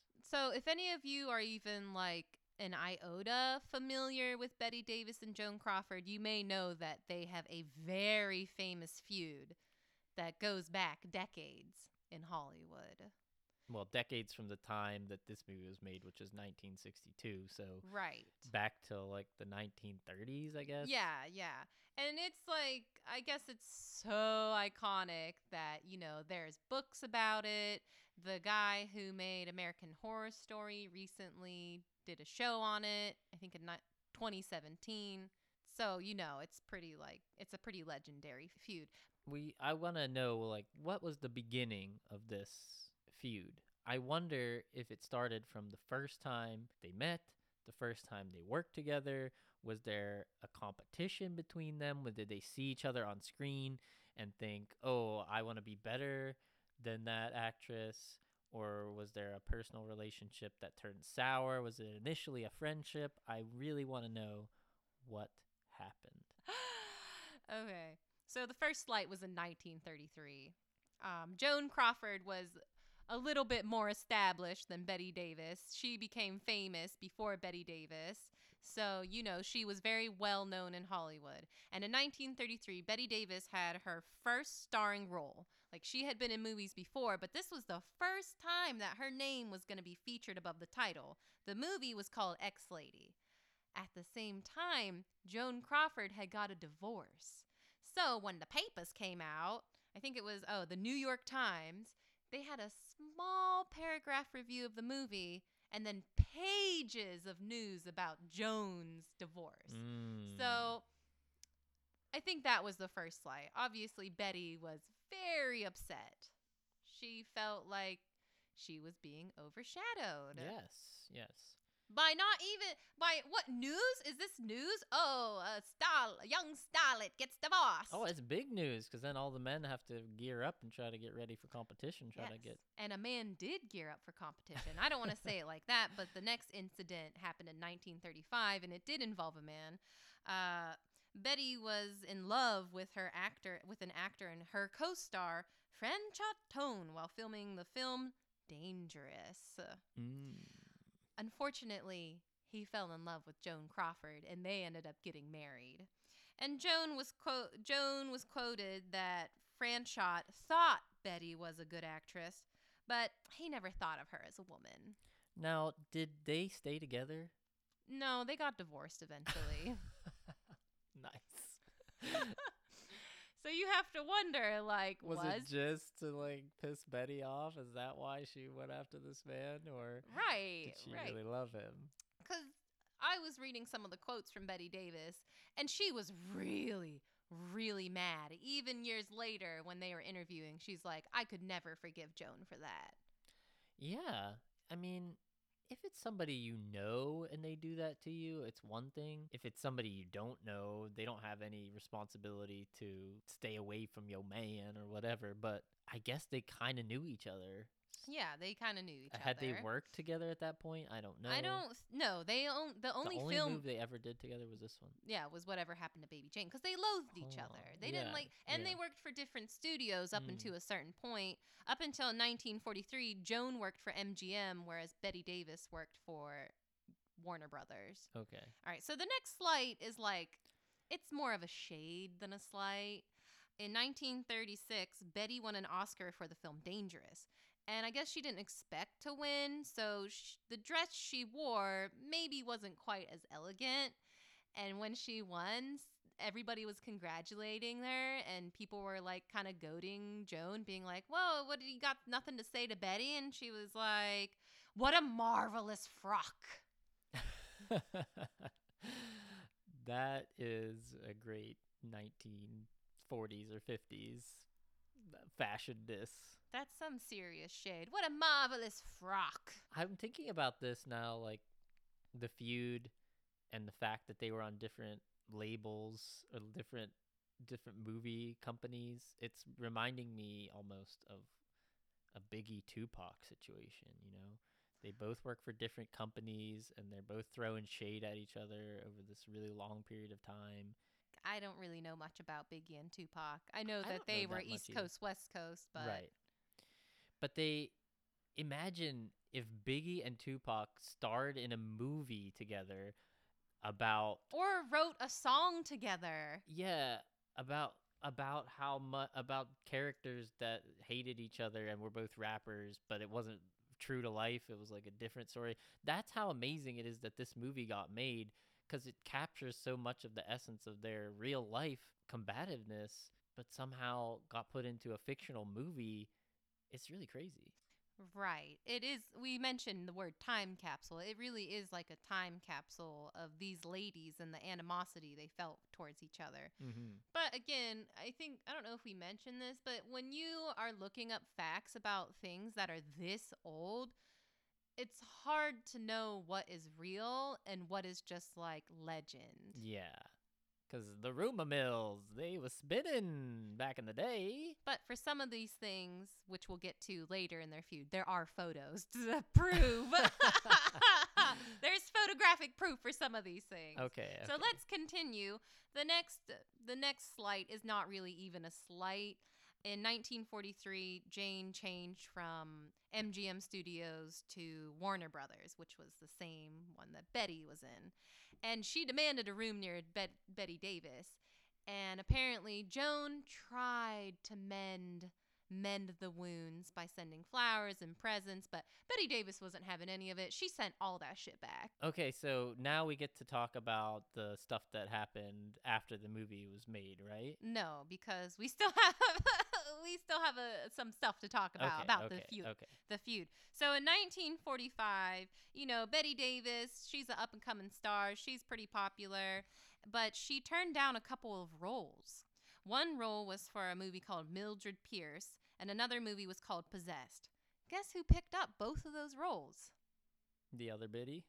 Yeah, Joan Crawford. She picked up both of those roles. She got nominated for both of those roles, and she actually won an Oscar for Mildred Pierce. She got nominated for 2 Oscars in the same... No, were they in the same year? I don't know. I don't know. It says 1945. Yeah, I think she won the Oscar in 1945, and then Okay. the movie Possessed was kind of like an afternote. So she picked up Betty Davis's scraps and turned them into Oscar gold. Yes, exactly. Damn. So you can imagine Betty is like She's not kinda too hurt pleased after that. about that. And there's Yeah. a really funny picture from Crawford getting her Oscar nomination because for some reason she accepted it while in bed. Was there a pandemic raging at the time? I Was don't- she zooming into the Oscars? I have no idea, but she was in bed. Okay, so now we get to jump forward to after the movie, right? No. What? No. There's more. Because I want to talk about what happens after the movie, but Well, we have to also talk about what happens during the Oh movie. my So just God. hold your britches, like just calm down a little bit, okay? So in 1950, there I guess were some rumors that Betty thought that Joan was attracted to her. Escandalosa. Well, apparently, I didn't know this. I guess Joan Crawford was like bisexual. She dated both men and women. Right, you mentioned that earlier, but you said it's kind of on the rumory side. I don't know if it's on the rumory side. I read multiple sources that said that she dated both men and women. But like you said, it seems very scandalosa. Apparently, her friend and confidant, her friend Jimmy and Corn? confidant. No, not Billy Corn. Billy Corn? Not Billy Corn, but this is Joan Crawford's friend and confidant, Jerry Asher, quoted Crawford saying, "Fran Schott isn't interested in Betty, but I wouldn't mind giving her a good poke if I was in the right mood. Oh, wouldn't that be funny?" I don't know, Joan. Would it be funny? Yeah, that's what happened in 1950. I guess also Crawford, somebody asked Betty if she wanted to star in a film with Crawford, and Betty was like, "I don't want to be in a dyke flick." Whoa, the D-bomb? Yeah. Holy shit. Was it a dyke flick? I have no idea. I didn't really do that much Is there research such about a it. thing? I don't know. I've never heard that term before. Okay, so next, let's jump ahead to... Yeah, so we're jumping ahead to after the movie, right? No, we're jumping ahead to Oh my 1952. God. We're jumping ahead to 1952, where Betty pays homage to Joan. I guess one of Joan's longtime friends wrote a story about a washed-up actress trying to cling to her star power. Spoiler alert, it was very based on Joan Crawford. That, I can't believe that there was so much shade on Joan. But right. I wonder if she was like, was she Well, not a good person? Because it seems like she wasn't maybe the best person. I don't know. That's debatable. She was also kind of like a powerful woman in Hollywood. And, if you think that there's misogyny in Hollywood today, you should turn the time back to the Yeah. 60s, 50s, 40s, 30s, 20s, where women were basically not given human rights in the film industries. Yeah. And you can imagine even a woman reacting, like a woman who had seized power back from that kind of shitty male-dominated system, the way that they would have behaved, the way they would have reacted to that system would have made them potentially seem worse, or it may have molded them, or Well, made them absolutely. kind of shittier people. And you kind of see it today when you see a powerful woman, people are like, "Oh, she's just a bitch." Imagine what it was like back then. Mhm. Yeah, the first time she decided, oh, I'm not gonna suck the producer's dick to get on this movie. Like, my name is big enough that you want me. You should be sucking my dick. Exactly. And I'm not even talking about literal fellatio. Could have been, maybe stuff like that was In some happening. cases, it was. But just the idea that I'm not going to get on my knees and beg for this part. Right. I'm a star now. Right. You come to me and beg. Exactly. She had the power. And, for a woman at that time, it wasn't great. But anyways, her friend wrote a book about her basically being a washed up starlet trying to cling to fame. And guess who played the lead role? Betty Davis. It's your girl, Betty Davis. So Betty Davis had played essentially Joan Crawford in a film that Yes. showed that she was a piece of shit. Exactly. It's like Tupac making a diss track on Biggie. Oh my God. It's crazy. And then they get back on the same track together later. It's wild. Okay. So now let's jump ahead to 1962 to the actual filming of whatever happened to Baby Jane. Because, they're starring together in a film, but that doesn't mean that the hatchet is buried. Mm-hmm. No. The drama continues on the set. Yeah, I'd imagine with this level of history and these two ladies that have these big personalities and not to mention, but it gets double amplified because the characters they're playing have all this pathology where they're mistreating and gaslighting and abusing each other, both psychologically and physically, that's going to bleed out into their actual reality too. Right. It's like a negative feedback loop. Exactly. There's animosity on the set, therefore there's animosity in the film. The animosity in the film just feeds back into the onset, and so on and so forth. The characters in reality become a twister of shittiness. A shitstorm. A shitstorm. Yeah, exactly. Of epic proportions. So some of these antics include, I guess, Crawford was on Pepsi's board of directors. So Petty Betty decided to have a Coke machine installed in her dressing room. In Betty's dressing room or in Joan's dressing room? In Betty's dressing room. So she got a Coke machine in her dressing room because she knew that Joan was into Pepsi. Yeah, she was on the board of directors of Pepsi. Like, I guess it was like her, she was part of the brand of Pepsi. Okay, so she's just like, well, you're on Team Pepsi, so I'm going to be on Team Coke. Yeah, that's why I say Petty Betty. It's so petty. I love it. The next ones are a little bit less petty and a little bit more cruel. Okay. So Crawford insisted on a body double during the beating scenes because she thought Davis might actually hurt her. But in some of the scenes were like close up on Crawford's face, so they couldn't use a double. Apparently, Betty actually kicked her. That's crazy. Yeah. Because there's only a few scenes where she hits her. I think she slaps her a few times, and then there's one scene where she just beats the ever-living daylights out of her. Yeah, she's kicking on her. So after that scene, Blanche is essentially a ghost. Like, she doesn't speak, she can't move, she's just totally beaten down. Yeah, completely defeated. And in that scene, Jane is kicking her, and you're saying that she actually kicked. I'm Joan. not saying Betty that. actually This is kicked what multiple articles online are But saying. Joan could have just made that shit up. Oh, absolutely. She could have just made that shit up because allegedly she got stitches, but there's no pictures of the stitches or anything. Yeah, you so would I think don't that would have been know. big news if I that don't really know. happened, because, like, given all the previous drama, if something like that happened, but maybe... Maybe Joan wouldn't say that it happened, but I assume she wouldn't deny it. Okay, so another thing, this is retaliation from Crawford in the scene because Blanche is paralyzed, so there are multiple scenes where Betty Davis has to drag around Joan Crawford. Apparently, Joan would make herself heavier by putting rocks in her pockets or wearing like a heavy belt or just making her weight dead. Yeah.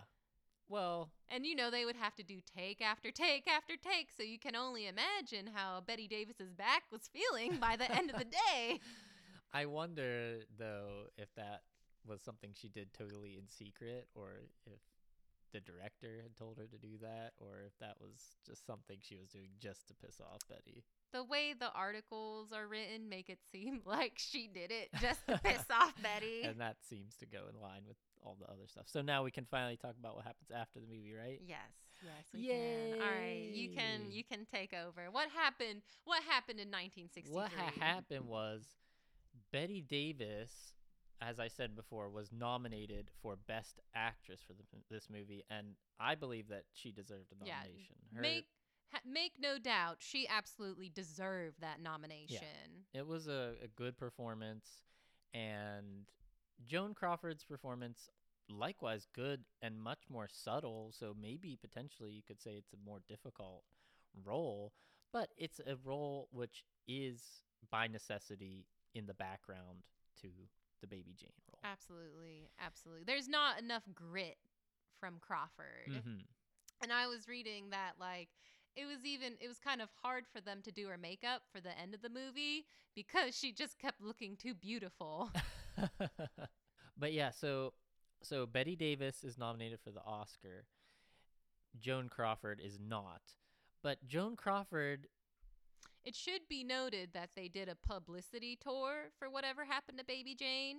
Right, that's what I was gonna bring up. Oh, I'm so sorry. You can talk about That's it. okay. So yeah, Joan Crawford watches the movie before it's kind of officially released, but Betty Davis hasn't. So Joan Crawford calls Betty and tells her to watch it.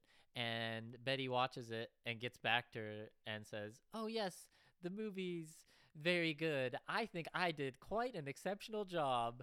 And Joan Crawford's pissed because Betty didn't say anything about her performance. Right. She's like, Betty thinks it was a one-woman show. Yeah, exactly.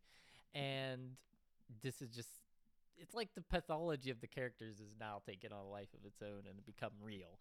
But then cut to the Oscar night. Joan Crawford calls all of these other actresses who are nominated for... I don't think it happened on Oscar night. Well, leading up to the Oscars. Yes, cut the Oscar night. Joan Crawford has called some of the other potential winners for Best Actress who are not there, not going to be able to receive the awards themselves, and asked them, "Oh, I would be there to receive the award on your behalf, should you like?" And one of them agrees, at least one of them. I think multiple agree. Maybe multiple agree, but one who was in New York doing a play or something agrees, "Okay, if I win, you can accept for me, Joan." And then, so Betty Davis loses the nomination. This other actress wins, and Joan Crawford goes up on stage to accept the award for the award that Betty Davis was nominated and lost for. Can you tell us who won the award? No. Okay. It was Anne Bancroft for The Miracle Worker. Okay. She won Best Actress. Joan Crawford gets to go up and accept it. There are pictures of her with other Oscar winners proudly holding the statue. So she gets to win the Oscar for Betty Davis, essentially win the Oscar and steal it from Betty Davis. It's too crazy to even be. It's so funny. And in a way, and Betty Davis brings this up, in a way she's not doing herself any good, because Betty said, "It would have meant $1 million more to our film if I had won." And Joan was thrilled I hadn't. Right. And there was also rumors, again, more rumors that Joan had gone around in the shadows before when the voting for the Oscars was taking place, and that she tried to undermine Betty's chances at winning. Yeah, she was campaigning against Betty. Against her own movie. Which it's just like, again, that's what is it? It's like revenge. If you are going for revenge, dig two graves. She hurt her own movie by going against her nemesis. Mm-hmm. And that's the same thing with Jane and Blanche. They dig both of themselves in a grave together. They're death spiraling downward together. Either one of them could abort this situation at any time, but they just keep locked in. They just lock it in, and they never They keep get pushing out of it. those buttons until both short circuit. Exactly. So, yeah, I mean, that's a fascinating saga of shade. It really is, and it really just adds to the pathos and the gravitas of the movie, whatever Mhm. happened to Baby Jane, Yeah. because it almost is like a documentation of these women's hatred for each other. It is. And then the remake, it features 2 actual sisters as the characters. Oh my god, are we back and on the there's remake? just nothing there. It's just not.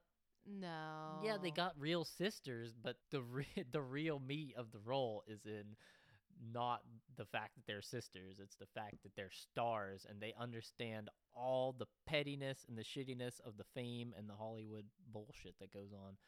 And that's the thing. It's kind of a movie about Hollywood. It's a movie about movies. It's a movie about being an actor. And what happens when the spotlight is gone. Yes. And what that can do to a person mentally and spiritually. Exactly. Okay. I think it's about time to 2. take it to the streets.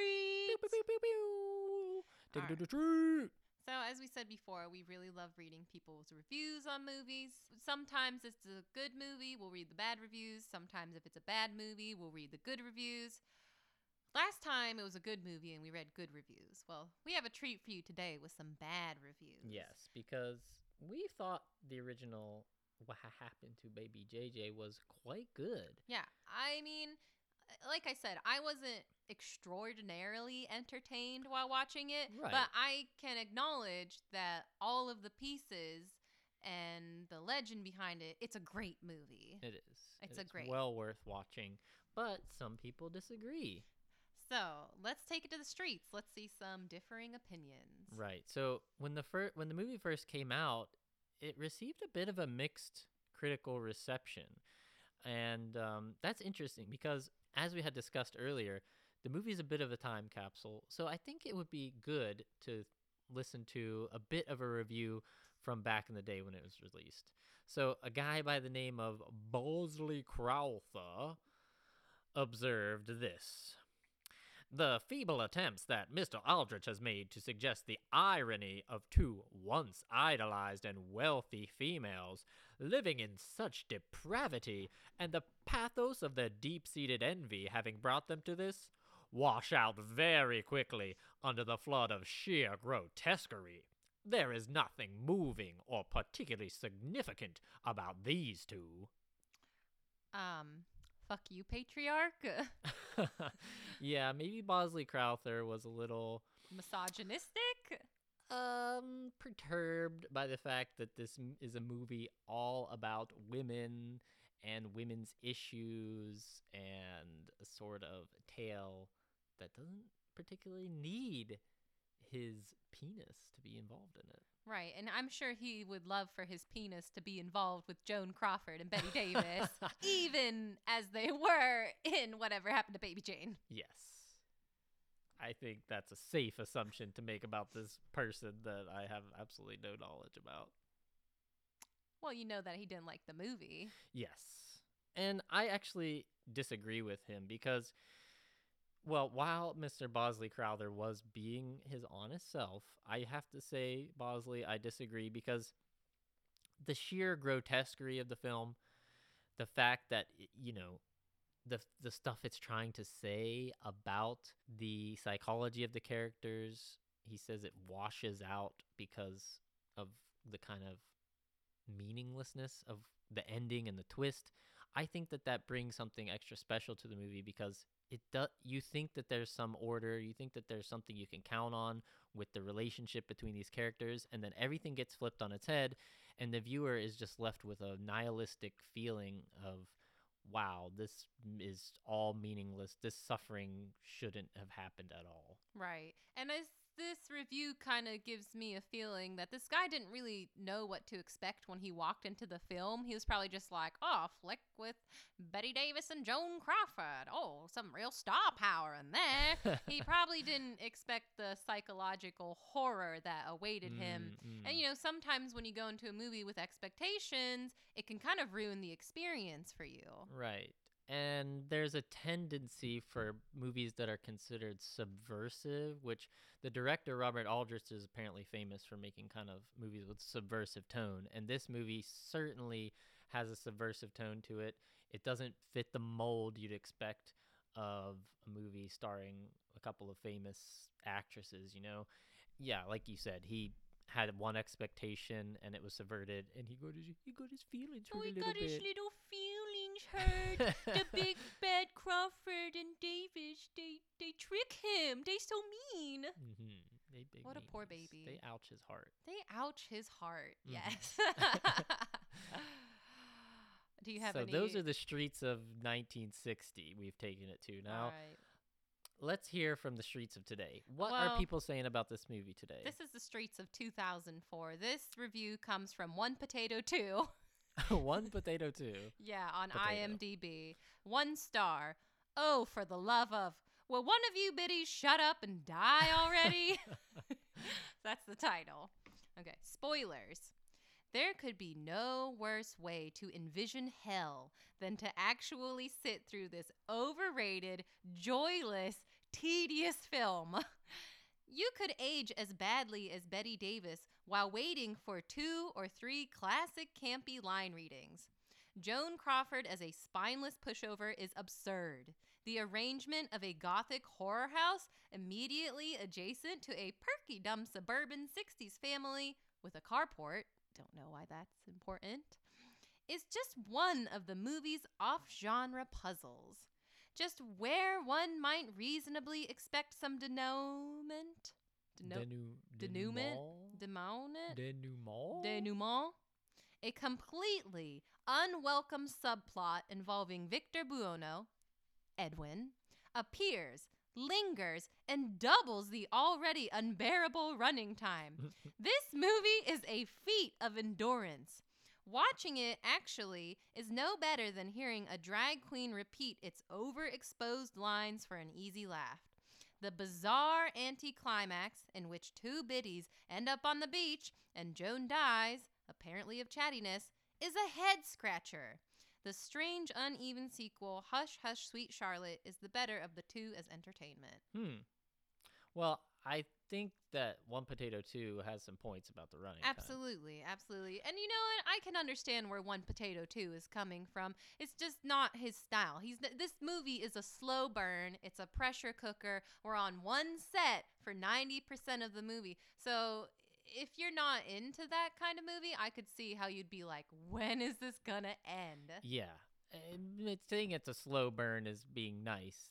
You could use a lot of negative words to describe the fact that the movie slogs along a little bit, but that is kind of the only complaint that you can have about the movie in my mind. The only complaint that I have is that it's just a little bit long, and it is a bit of a test of endurance to get through it. Well, I put it into the genre of feel-bad movies.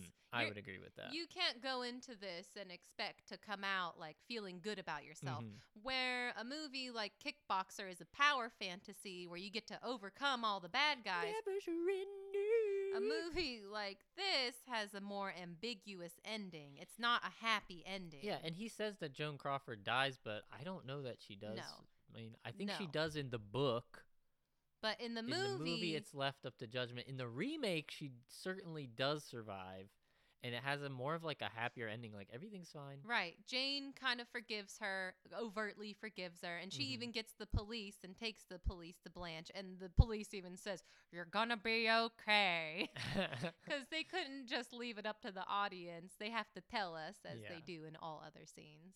Yeah, I did like One Potato 2's little pun about Joan Crawford's spineless character or whatever. pretty good. I didn't catch That's pretty good. that. Nice one, One Potato. One Potato Got 2. you.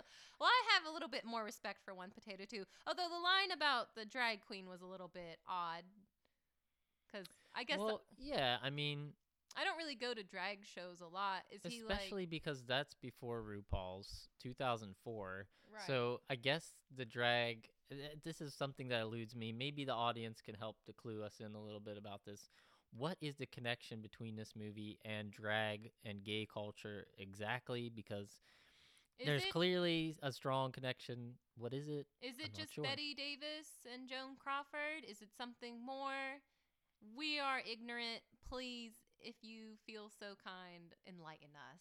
But One Potato Two, I wish he was here to tell us because I he would seems love- to know. Yeah, I would love to bring One Potato 2 on because I feel like his opinions come from a place that aren't just misogyny.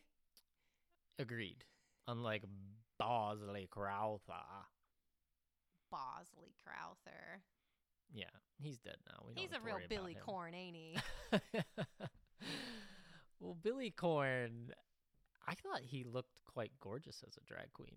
Yeah, I thought he looked really good.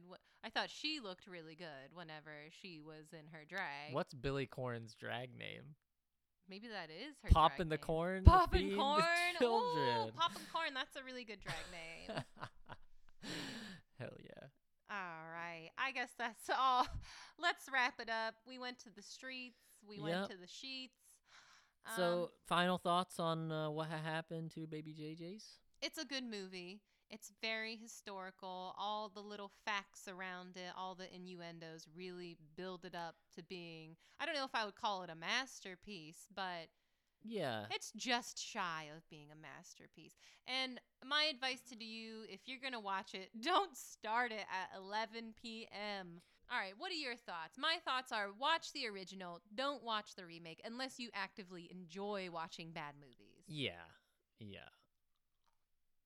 Except to watch Billy Corn. You're going to want to see him. He steals the show. His hair. I want my hair to be like that. And you don't got that curly hair, boo-boo. I mean, I could perm it out. Oh, I forgot to mention our next film. It's going to be Made in Manhattan. Yeah, we're going to watch Made in Manhattan. I've been really excited to watch that because I've always wanted to watch it. Really? Yeah, well, it's not really kosher for a man to desire to watch Made in Manhattan, let's be honest. I think it's great. I think this is the kind of positive masculinity we need. I bet Aragorn would watch Made in Manhattan. I think Aragorn would be far too busy dealing with, ruling the realms of men to have time to You don't watch think? Made in Manhattan. You know what? But I think a good ruler has a balanced life, and he would find the time to watch Made in Manhattan A good ruler if he wanted does, to. but a great ruler has no time for such Frivolities. frivolous. We're watching Made in Manhattan. Yeah, it's gonna be cool. So join us next time. Just remember to never surrender, Never say die. never say die, and write your letters to Daddy. Goodbye. Peace.